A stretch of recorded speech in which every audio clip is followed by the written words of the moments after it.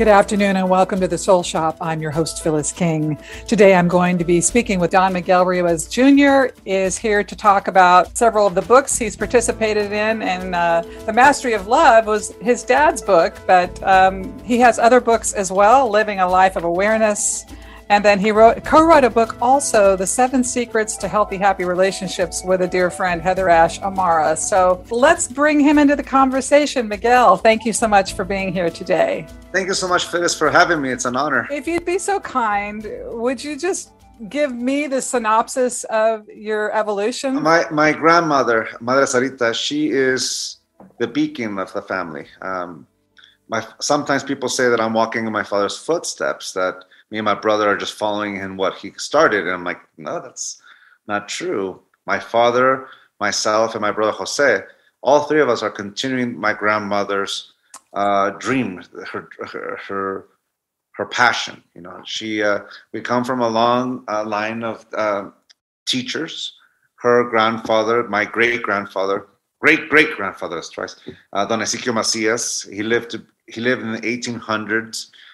He's the one that gave us the name Toltec, and I say that's him because I don't know his father's or mother's name, so I have to go as far as living memory goes.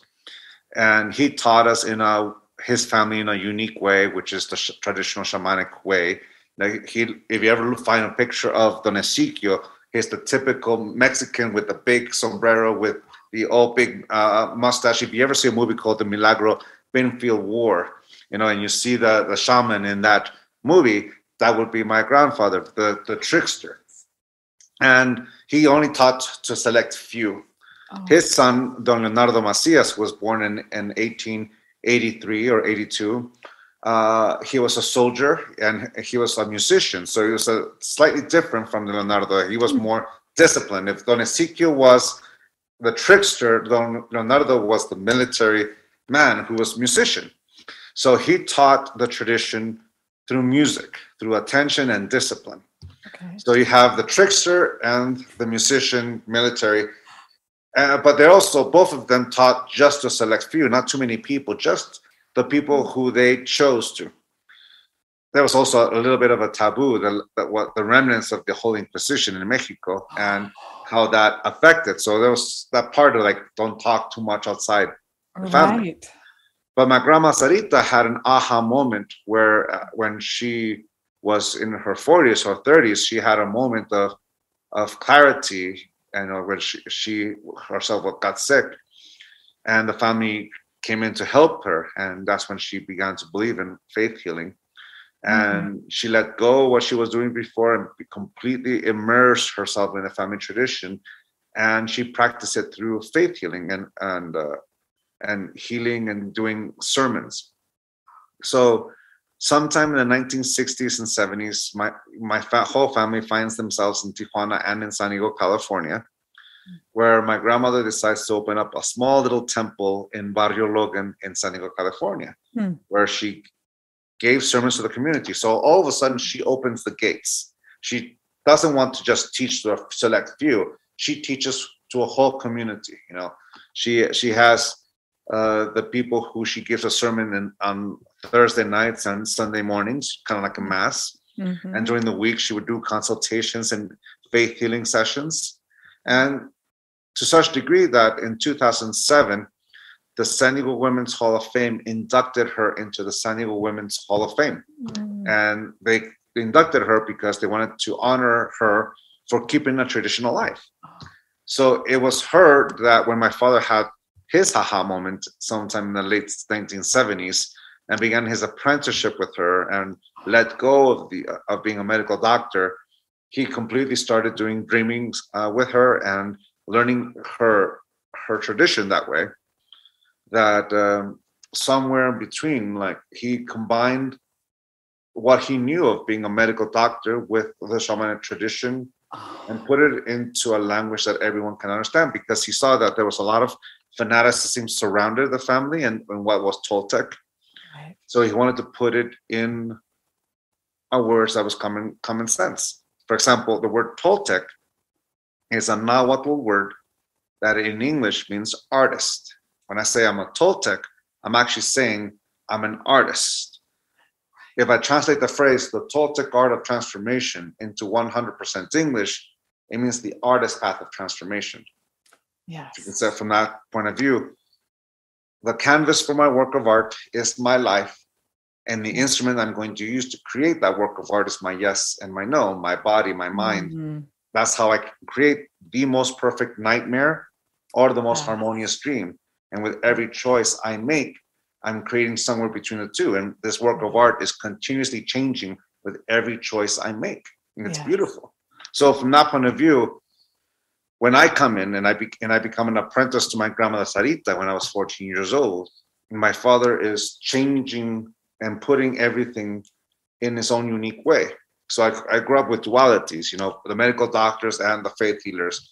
I'm one of the rare cases where I lived in San Diego and I crossed the border every day into Tijuana, Mexico, to go to school in Tijuana.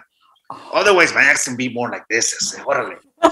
But that's the thing. So I went to school in Tijuana. I got educated in Tijuana, but I lived in San Diego, and I grew up with that duality as well. So part of my upbringing was the dualities of things, being able to see things from different points of view. So, but at 14, at 14? I mean, what is a 14-year-old boy, young man? I mean, were you eager for this? Well, I paid attention because I love my family. You can say that when I was already born, when I was born in 1975, my grandmother already was Madre Sarita. As you can say, she was already that beacon, that pillar of the community. Okay. So I grew up kind of like being like the grandson of a preacher or a priest or a minister. If you ever grew up around a church, you basically go to church every Sunday. I'm there watching my grandma, and my grandfather. So I grew up with that. I grew up with that being such a normal thing. So at the age of 14, that's when my initiation started, and I started by translating for my grandmother, who didn't speak any English. It was all Spanish. So I translated her sermons, her lectures, her consultations, her healing sessions, basically anything that was part of her practice. Mm-hmm. I translated. And in a certain way, that's how she began to teach me, by meditating. For example, she would first take it easy on me. I would say a phrase, translate a phrase, and then she would say her thing, pause, I would translate, she would say, and that's how it went. Until she all of a sudden got steam, and all of a sudden she just got into a roll and started just blowing through that pause and just talk. And there I am, doing my best to catch up, to translate everything she's saying. So I had a queue of all these things I had to translate. Yeah. And when I finished that queue, she was miles away. Like she's already gone. So I can't really ask her, Grandma, can you repeat everything you just said in the middle of her lecture? Right. I just had to cut my losses and jump in. So there were gaps of things I didn't translate. Mm-hmm. And as a year or two passed, it got better and better and better, but I wasn't really able to bridge the gap until my grandmother one day asked me, Miguel, have you figured out why you're having such a problem translating for me? And I said, well, Grandma, you're not giving me any time. You just keep going, and I need to translate it to get it right. It has to be perfect. Mm-hmm. And when I said that, she went and looked at me and asked me what was throughout my apprenticeship with her, for my 10, 14 years with her. Do you control knowledge, or does knowledge control you? Oh. When I was 14 years old, I had no idea what that meant. Yeah. But basically she said, what's happening is this. Yes, you start paying attention to me at the beginning, but somewhere along the line, your attention shifts from me to what's happening inside your mind, that voice in your mind that's talking. When you do that, you're no longer listening. So when that happens, that's when you begin to lose. And you try your best to catch up, but eventually you shift your attention from me to you. Mm-hmm. So here's what I want you to do, Miguel. Next time, trust yourself. You already know English and you know Spanish. You don't need to translate it in your head. You know the language. When you hear it, open your mouth and it'll be in English. You'll hear it in Spanish. You'll say it in English. But what I want you to do, the key thing, is that the voice inside your head is my voice, not your voice, my voice. listen to what I'm saying and translate. Trust yourself to do that. Trust yourself that it doesn't have to be perfect. Trust your ability to listen. And that was her basically the first real assignment she gave me. You know, after that point, I was translating and all that, but that was her first true assignment to me. And at first, it was tough because I had to learn not to get distracted. So I closed my eyes. Oh, that's the easy part, because if I would have my eyes open, I get easily distracted by what's happening in the room, someone saying this. It's so easy to get distracted. So I was able to turn off my vision and I can hear her. It was a little easier, but I still get distracted. I would hear a noise, I would hear a sound, and I open my eyes to look. So now I had to learn not to give in to the temptation to open my eyes to see what's making the sound. It's my grandma's voice. So I had to learn how to focus. And when I was able to do that, the next challenge was not to give in to my body. You know, the itchy of the nose, this itches over here, or the sound. Like, don't give in to the temptation, because if I see something, hear something, or even give into it, I'd lose her. She just kept going. So in order to stay with her, I had to really focus. And then came the real tough part. Not to give in to the temptation to my thoughts. Did I leave the stove on? Did I lock the car? What happened? And as soon as I start drifting, my attention went away and I lose her. So I had to really learn how to focus my attention on what she's doing. Eventually, I was able to translate for her in real time. She would say one or two letters of a word, and I translated. So you had two people almost simultaneously talking, one in Spanish, one in English. And so basically, as time progressed, I realized that's my Don Leonardo's forefathers teaching. That's an exercise of a musician, how to teach someone. Because my grandfather would do is he would have an orchestra, because that's what he had, and he would have his apprentice focus on one instrument throughout the song. Oh, I see. If you hook your attention by any other instrument, your attention is not that strong. You have to start all over again until you're able to hear only, for example, the bass or the guitar. Don't use the voice because that's too easy. Just focus your attention on one of the instruments throughout the song, and don't give your attention to any of the other instruments. In short, this is how my grandmother taught me how to meditate, how to stay centered and focused. You know, when you learn to meditate, you first start by focusing on your breath. Then learn not to give into the temptation that makes you break that connection. So this was over a 10-year period. I mean, at what point did you get to the mastery of what you're describing? Somewhere around years 5 or 6, I was able to catch up. So you were like 19 or 20, and you've been. Yeah, I was in college when I was able to really get into that point. But that's how my grandmother taught me how to meditate. Because the next step after that was in her teaching of meditation, when she was the second assignment was, all right, now do the same thing, Miguel. And I want you to stay still, like find that, sit in your chair, knees in 90-degree angle, hands on your knees, close your eyes and sit there. If you move, you have to start all over again. And the reason why she would say this, like she would have us do this, and she took it easy on me because I was young. She only had me do it for an hour. She had my father do it for 3 hours. Oh, my gosh. So for 3 hours, we had to hold this position. And it was all about learning discipline, how to stay centered in that thing. So if you move, if you scratch your nose because it's so itchy, you have to start all over again and all over again and all over again until you hit, in my case, the hour mark. My dad, the 3 hour mark, that was his session with dreaming.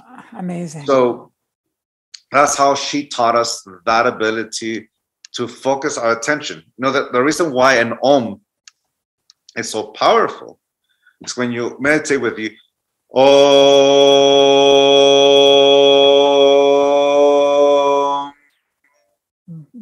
All your attention goes straight to the om, to that vibration.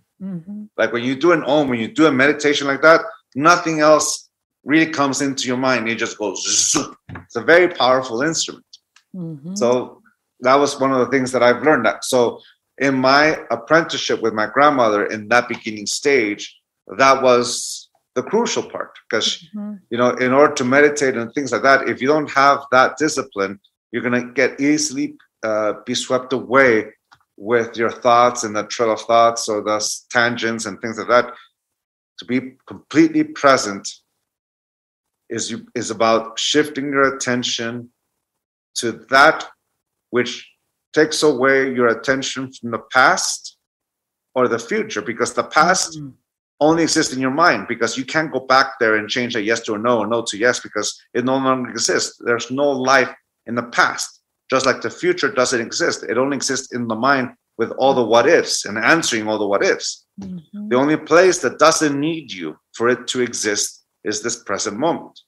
So having your attention, because she would say this, imagine you're focusing on the narration in your mind about what's happening. Imagine you kiss someone and you're describing what you're experiencing. Instead of being present in that beautiful communion, you're completely in your mind saying, what does this mean? What does that say? Are we in a committed relationship? Are we boyfriend, girlfriend? And all of a sudden you start thinking that, and you're no longer present. The mind has taken you in the direction that you missed it. And you start thinking about the past, or you compare the past with the present or the future. And all of a sudden, your attention is not even in this beautiful moment. You're missing out. Yeah. So she says, imagine doing that with life. You're going to miss out on life. If you focus all your attention, all the what ifs or what should have been, and all that happens is that you miss this present moment. Stay present, and you will enjoy every moment of your life because you're there for it. So I know you have children. Yes. How old are your kids? Huh? How old are your kids? My son is 16 years old. He has autism. And my daughter is 14 years old. She's typical. But she's, both of them are teenagers. And my daughter just got interested in the family tradition. And we're doing it, in our own unique way. My wife, she grew up Mormon. And I grew up Catholic, Toltec. So we basically teach them we kind of nitpick what we're presenting, but they themselves will bring their own tradition in their own unique way.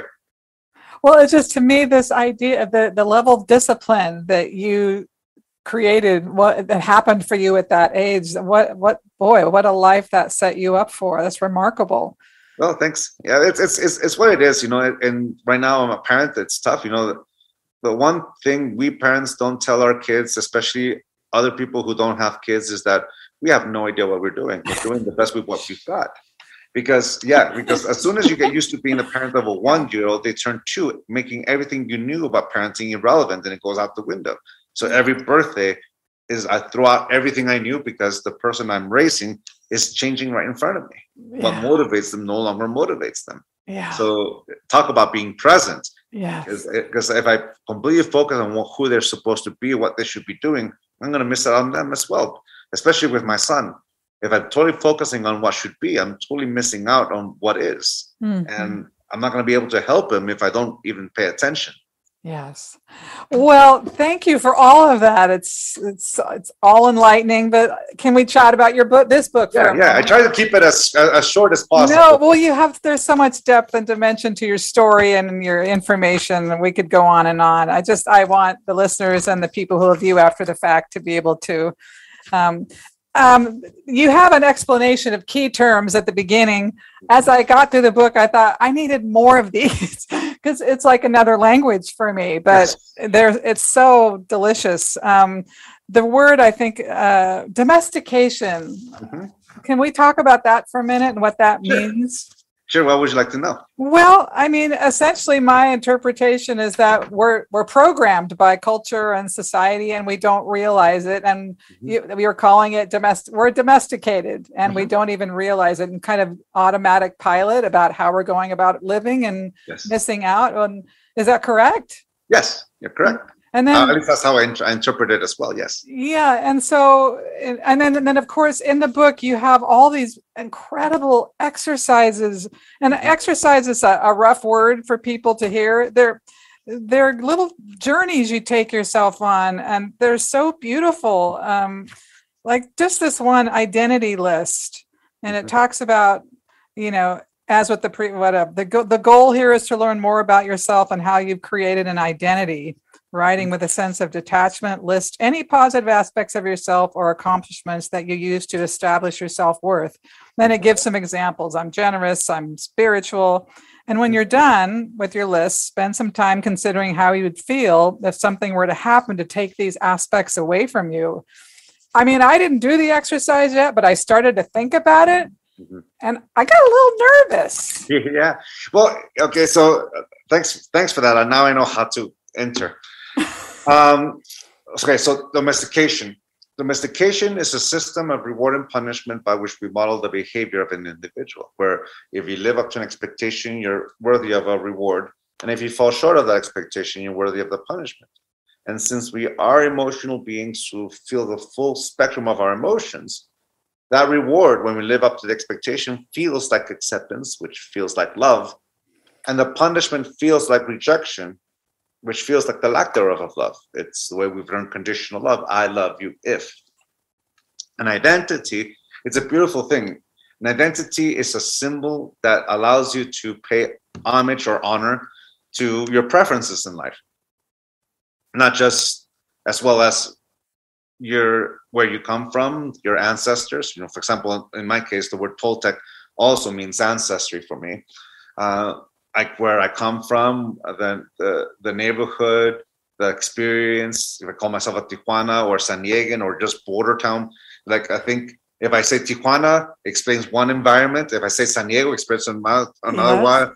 If I say border town, it explains both. Yeah. I can grab all these things and try. If I can try to live up to it, then I'll be worthy of that reward. If I live up to be what is a right Tijuanero or a right San Diegan or what a right border, or let me use this example, and I'm going to use domestication in this example. Hello, my name is Don Miguel Ruiz Jr. I don't take things personal. I don't make assumptions. I always do my best. Oh no, what's the fourth agreement? Oh no, how can I call myself Don Miguel Ruiz Jr. but don't know the four agreements? And there is that downward spiral, that diatribe of judgment punishing me for not living up to the image of perfection that is Don Miguel Ruiz Jr., who doesn't take things personal, doesn't make assumptions, always does his best, and he's impeccable with his word. Thank you very much. I live up to the four agreements, and I'm worthy of love, and I'm worthy of the name Don Miguel Ruiz Jr. But if I fall short again, like forgetting the fifth agreement, be skeptical but learn to listen. Oh no, I fell short again. And how can I call myself? And there I am punishing myself once again.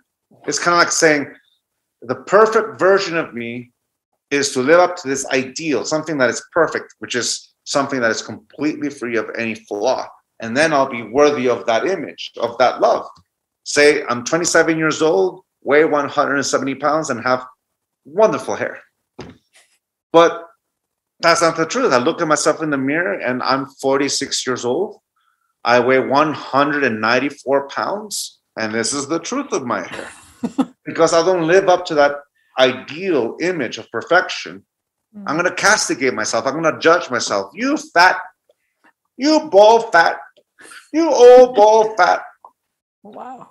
And if you ever look at yourself in the mirror and feel the sting of your judgment, that's what domestication is. You're looking yourself in the mirror. You have an ideal version of who you're supposed to be, or what is to be handsome, what is to be beautiful, what is to be a man, what is to be a woman, what is to be all these things. Fill in the blank of your identity. And if I live up to it, then I'm worthy of love. And if I don't, I'm going to be worthy of my own punishment. Mm-hmm. And if you ever judge yourself for taking things personal, not being impeccable with the word, or any of the 4 agreements, which is my father's book, Mm-hmm. then we've used the 4 agreements as an instrument of domestication. So we corrupt the 4 agreements and turn them into the 4 conditions of our personal freedom. That's the way we corrupt Don Miguel Ruiz in the Toltec tradition, Deepak Chopra, Marianne Williamson, yoga, Jesus, Buddha, Siddhartha, Mohammed, psychology, Alcoholics Anonymous. Humanity has created all these beautiful traditions that allows us to let go of conditional love and embrace unconditional love, but we're so used to the domestication that we will corrupt all of them. And just like the 4 agreements, turn them into the 4 conditions. So from that point of view, domestication is a system of reward and punishment by which we domesticate or subjugate ourselves to an image or a projection that someone has of us. Mm-hmm. And we internalize it and we use it as the model by which we domesticate ourselves. Mm-hmm. Ego is easier to understand as a function rather than a concept. The function of ego is to protect the illusion. The illusion is that image of self that is perfect, or whatever it is that we use as the model by which we domesticate ourselves. Mm-hmm. And if I live to it, I'm worthy of love. Mm-hmm. And if we fall short of it, for example, if I take things personal and I want to deny it, and I have to protect the image of Don Miguel Ruiz Jr. I was just testing you. That's not real. I know for a fact that, and that's how we use denial or rejection or ego, when in my case would be Don Miguel Ruiz Jr. Mm-hmm. So an identity, going back to the question of putting it, it's a beautiful thing when we use it as an instrument that honors that preference, that honors the ancestors or where we come from. Mm-hmm. But just like the 4 agreements, we can turn it and use it as a model of our domestication. Or there are some people who don't like the word domestication. They say only animals are domesticated. Oh. We humans don't get domesticated. Okay, fine. Conditioning. Oh, yeah, you can get conditioned. But it's the same method. It's the same system, reward and punishment. Mm-hmm. Even then, that's the funny part. So the main problem that the 4 agreements and every single one of our books is domestication and different forms and different shapes in regards to relationship with ourselves, with other people. So it gets to the point where we, to be the master of self is the moment where I stop pretending to be something I am not for the sake of someone else's point of view.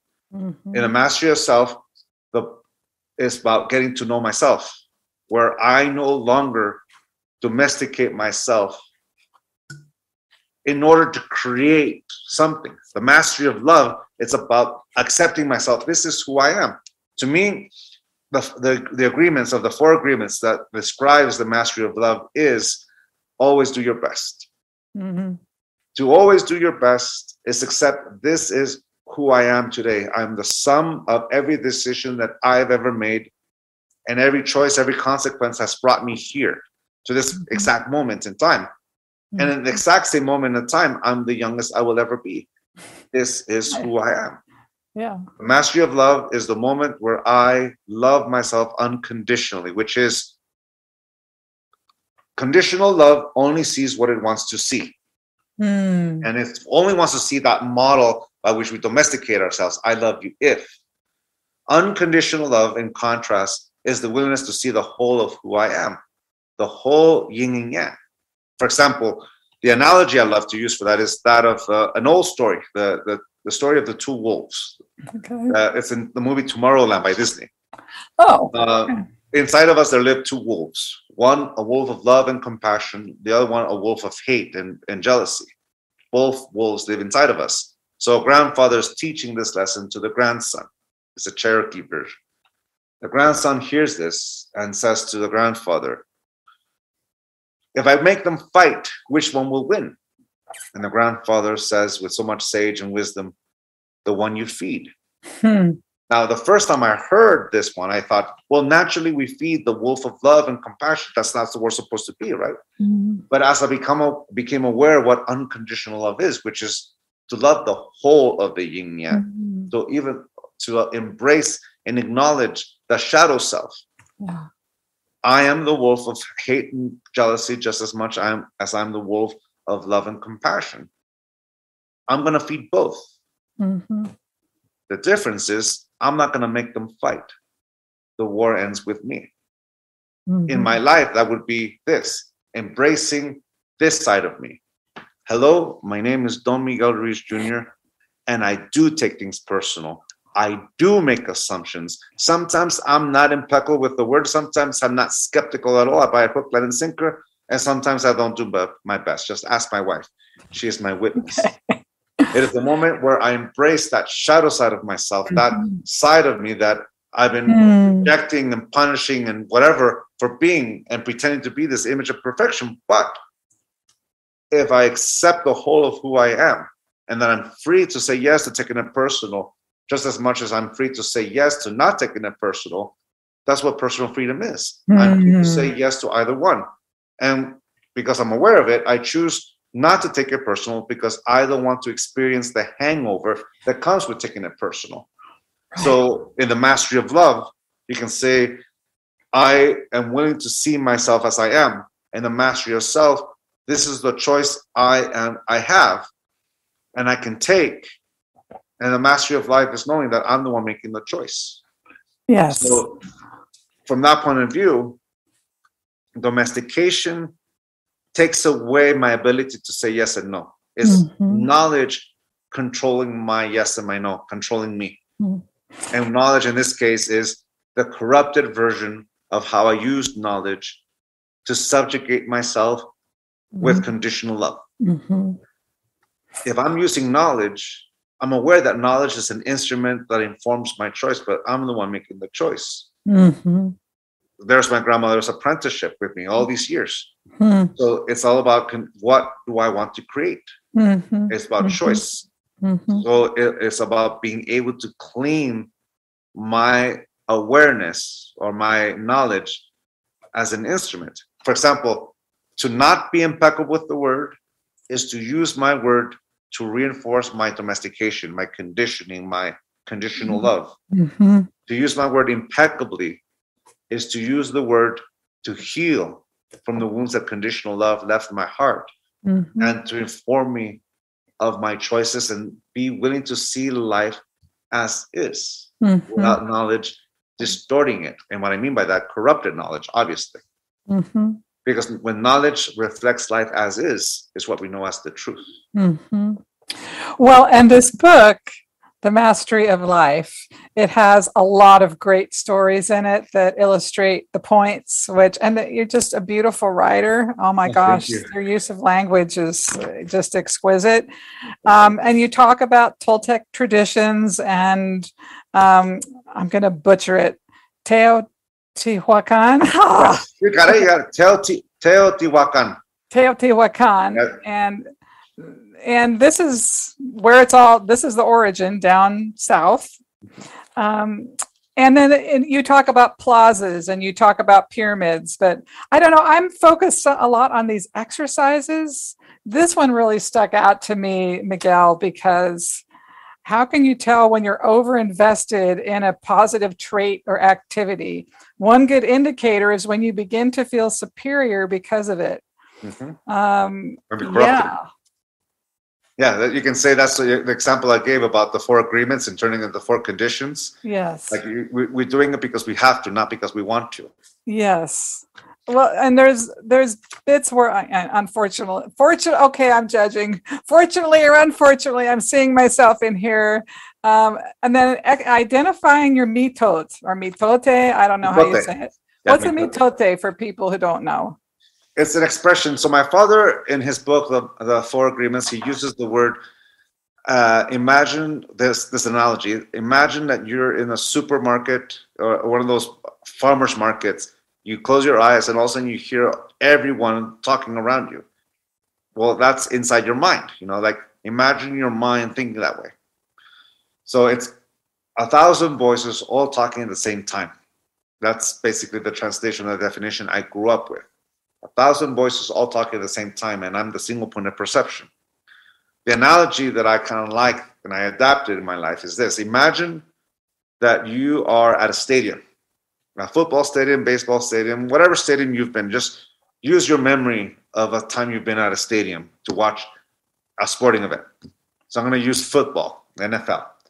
Imagine, or college. Imagine that you are in the 50-yard line and you're in the center of the field where the logo is, and you're standing right there. Imagine that the stadium is filled to the brim. It could be the one in Ann Arbor, Michigan, which is 100,000, or the Rose Bowl, which is 100,000, or the Azteca, which is also 100,000.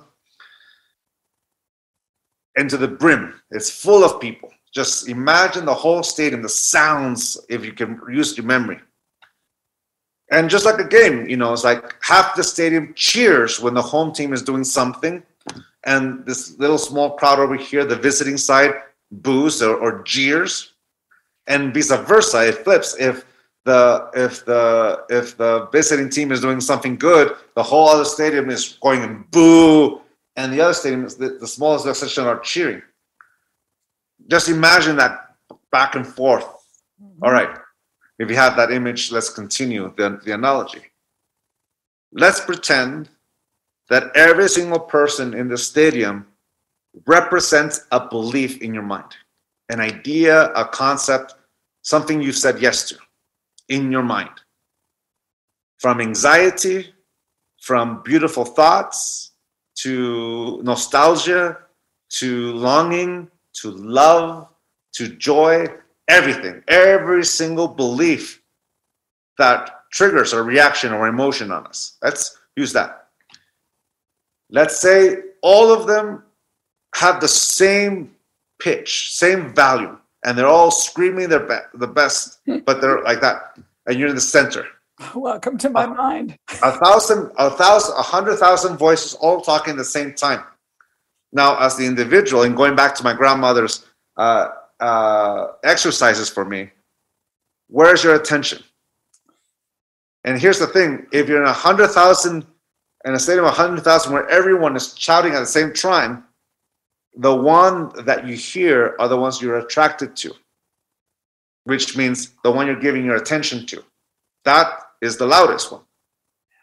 So let's imagine a mitote is basically all your emotions, all your thoughts, that noise inside your mind. Some people like to say the word monkey mind.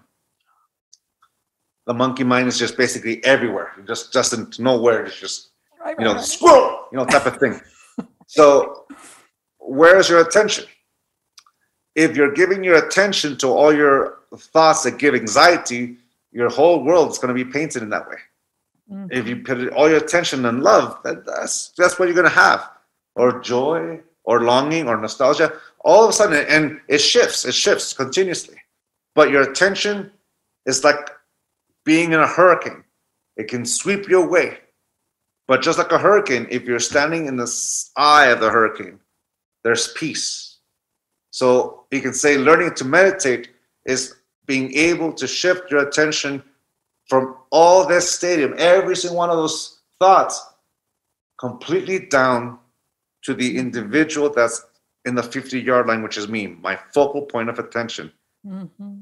And all of a sudden it goes silent. Mm. You could be in the middle of Mexico City or New York, loud, everyone's making noises, but if you're able to focus your attention from that image to the stadium down to that core, then you're in silence. It's kind of like have you ever seen a Tesla bulb? The bulb with the light, with electricity in the center. If you put your finger on the surface of the glass of the bulb, all of a sudden you have a string of electricity shooting at it. Let's imagine that the whole sphere of glass of the bulb is covered with electricity. So imagine that shot of electricity is actually going to the fingers that conduct electricity the best. Let's imagine that your attention is the center coil, the center of a Tesla bulb. Mm. To be able to be what one would consider Zen or silence, is all of a sudden that attention goes down to, and that's what silence is. Mm. And then once you're able to control that, you pick and choose who you're giving attention to. of course, inside the mind. Because once you're able to do that, you can also do it out there. A teacher or anyone who's doing a presentation has learned to be able to focus their attention on themselves and what they're saying rather than the audience. Right. So it's like being in your centered, being present. Well, and an example of identifying your mitote, in what ways do I experience negative self-talk about my body? Give examples. In what ways do I experience negative self-talk about my career? The way you lead us through this is really quite gentle and easy to see how we get trapped in our own processes. And just the way, I just loving your use of language, the chapter, the island of safety, and then you talk about the pillars of earth or different. This is the way you relate to the earth and our experience.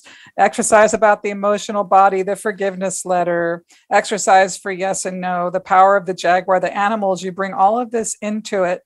It's just a beautiful offering about how we can get to know ourselves better and have more peace inside our own skin, essentially. Yes. And I was very relieved, Miguel, to read this last piece, that we don't have to talk about the profound teachings we have inside us. In fact, in many cases, it's better that we don't.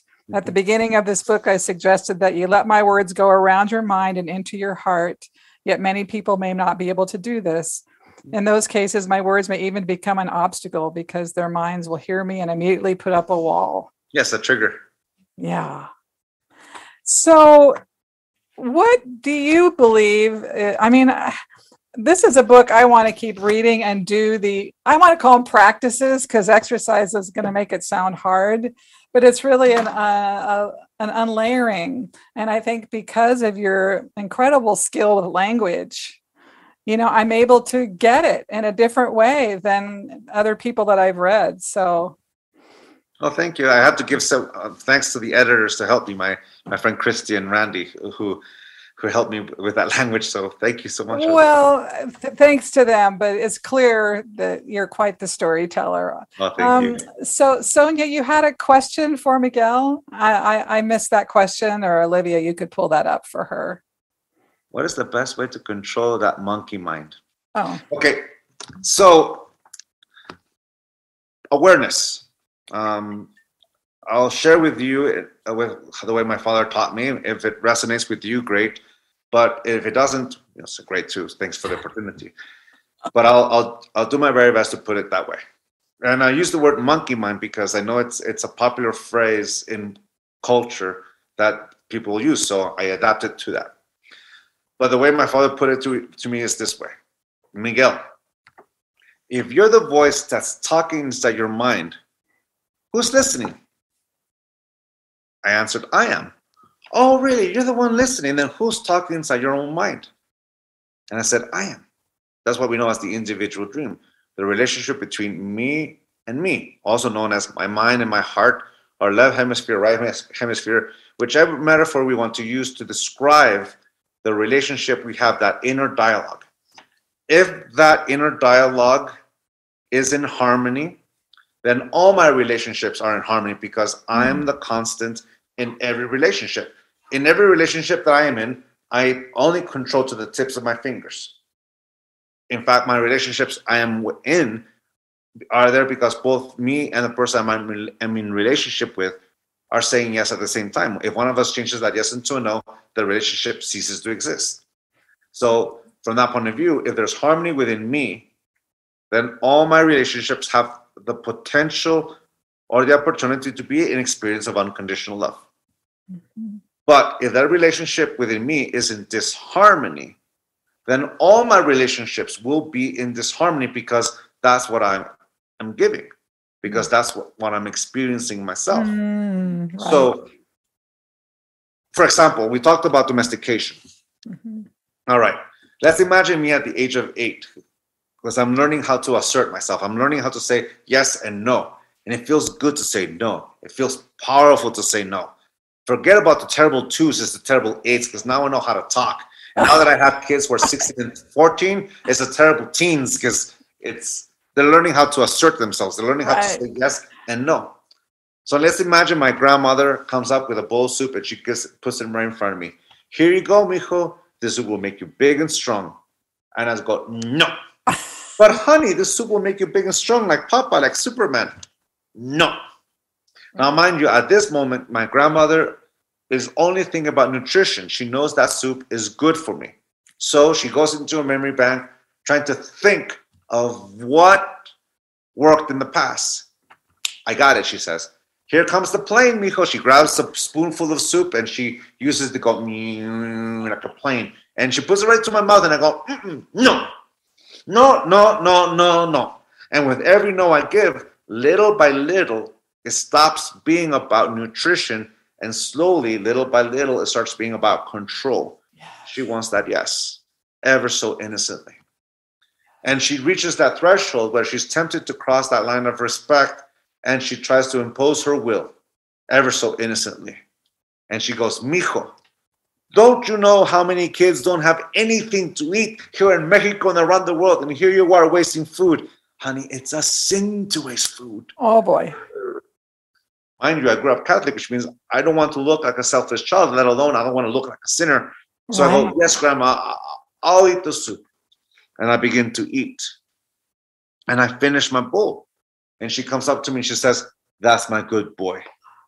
I got the reward. Domestication is a system of reward and punishment by which we model the behavior of an individual, but it's also a way to control someone else's will. In this case, I didn't want the punishment, so I gave in. I changed my no into a yes. Yeah. I don't know if she'll actually see me as a sinner, but I wasn't going to find out. Right. But ever so innocently, I subjugated my will as I changed that no into a yes. Now, here's the thing. You have to be careful what you tell an 8-year-old, because fast forward 38 years later, I'm at a Mexican restaurant, at least they call it Mexican food, and halfway through my body, the food that I'm eating, the plate that I'm eating, halfway through my body tells me the truth. I am full. I'm satisfied. There's no more space. I am full.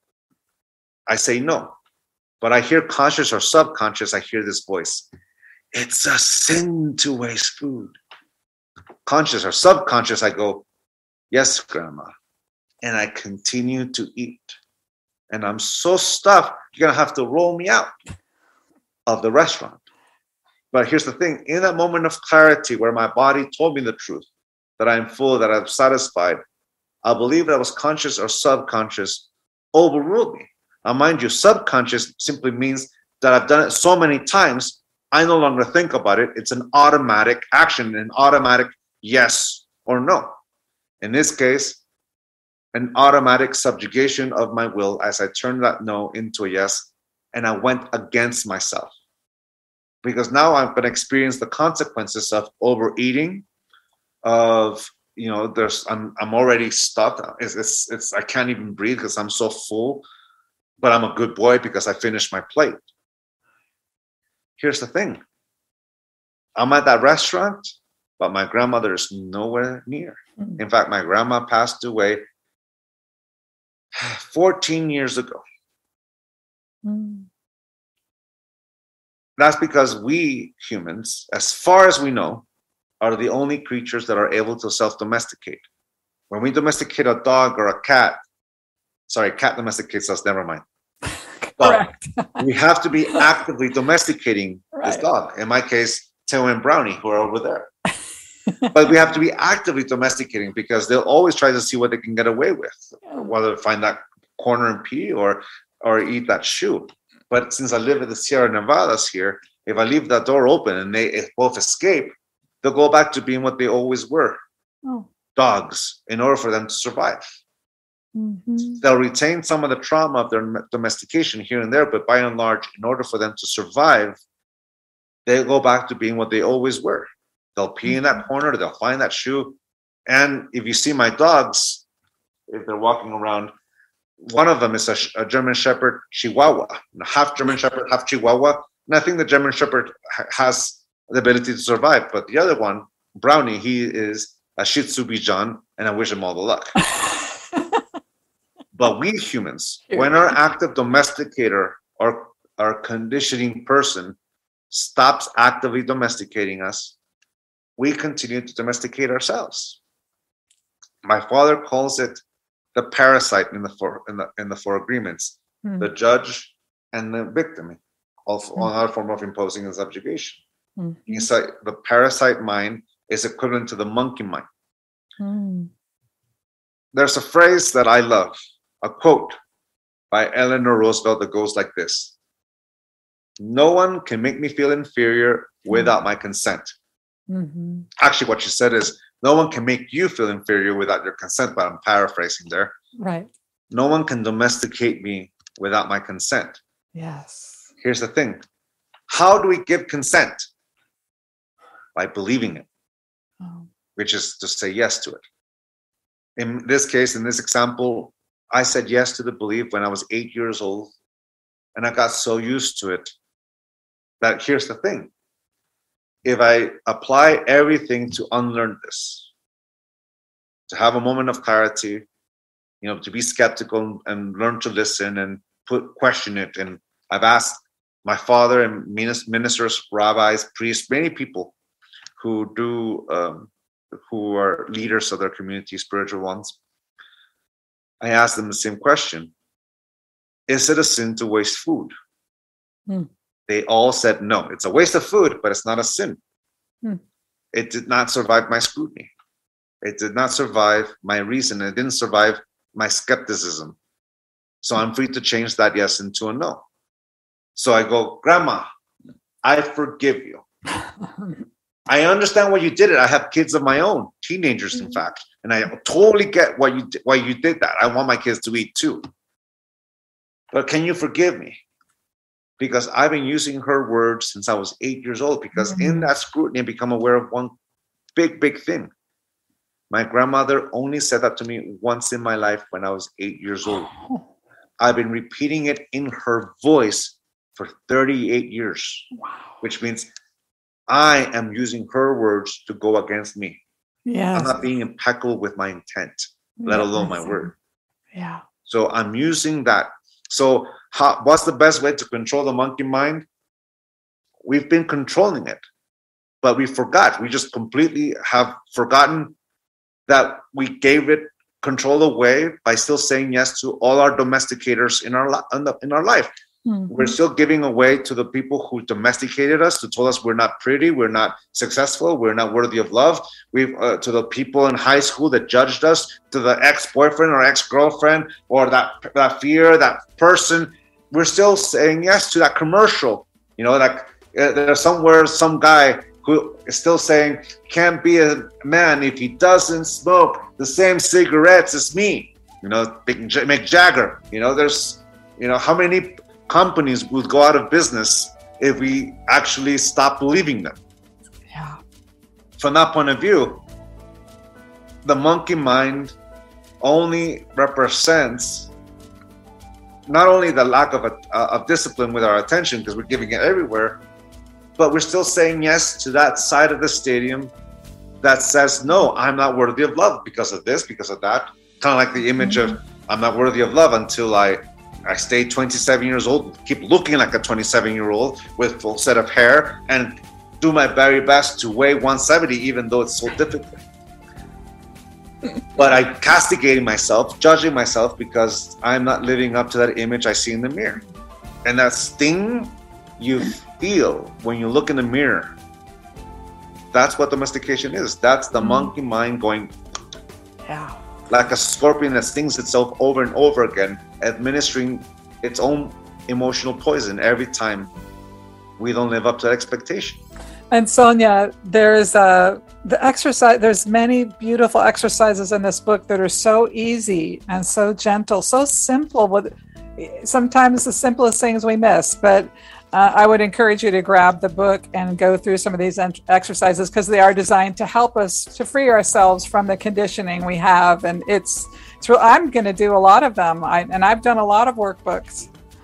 And then the other part is that you have that moment of clarity. You come to terms, and the best way to let it go is to forgive ourselves. The best way to let go of conditional love is to forgive ourselves for ever saying yes to it in the first place. Yeah.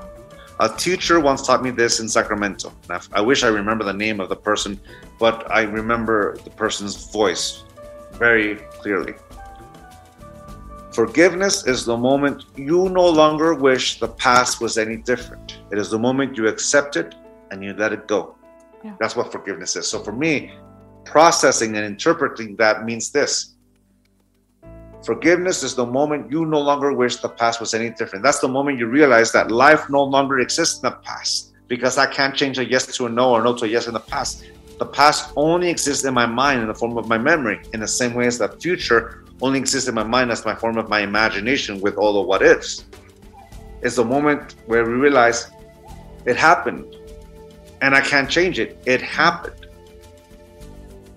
To accept it and let it go, that's what my brother has a metaphor, and I briefly mentioned it, I'm going to say it again. Imagine a scorpion that stings itself over and over again with its own tail, administering the emotional poison that it meant for someone else to itself. Imagine we're that scorpion.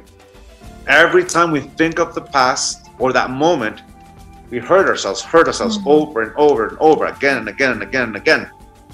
Forgiveness is that moment you accept the past and you let it go. What does letting go means? That I'm no longer going to sting myself with that poison.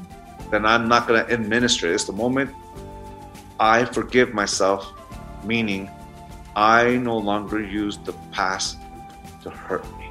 It's beautiful. Does anyone have any more questions? The last call for questions for Miguel. So this is your chance. Going once, going twice. And again, while you're thinking about your question, this is the book. It's, I've read hundreds and hundreds of books over the last 15 years interviewing people. And this one really touched me in a very unique way. And I'm going to be doing it myself. I thought I knew it all. No, I didn't. But I really appreciate that you gave me this new dimension to work with for myself. Let's see. Can you see Kay's question, Miguel? Oh, she says, wonderful interview. Thank you. You're welcome, Kay. Okay. Thank you, Sonia, for your question. I appreciate it. Thank you. Well, I can't thank you enough for taking time out of your day to be here. Is there anything we didn't know about where you're appearing, any classes you're doing with your family or yourself? Well, you can find our what we're doing on my father's website, miguelruiz.com. Of course, we have social media and things like that, but my dad's website, miguelruiz.com. And I have a website as well, miguelruizjr.com. Yes. But my dad's is the home base. Yes. Again, thank you so very much. I'm really grateful, and your time has been precious.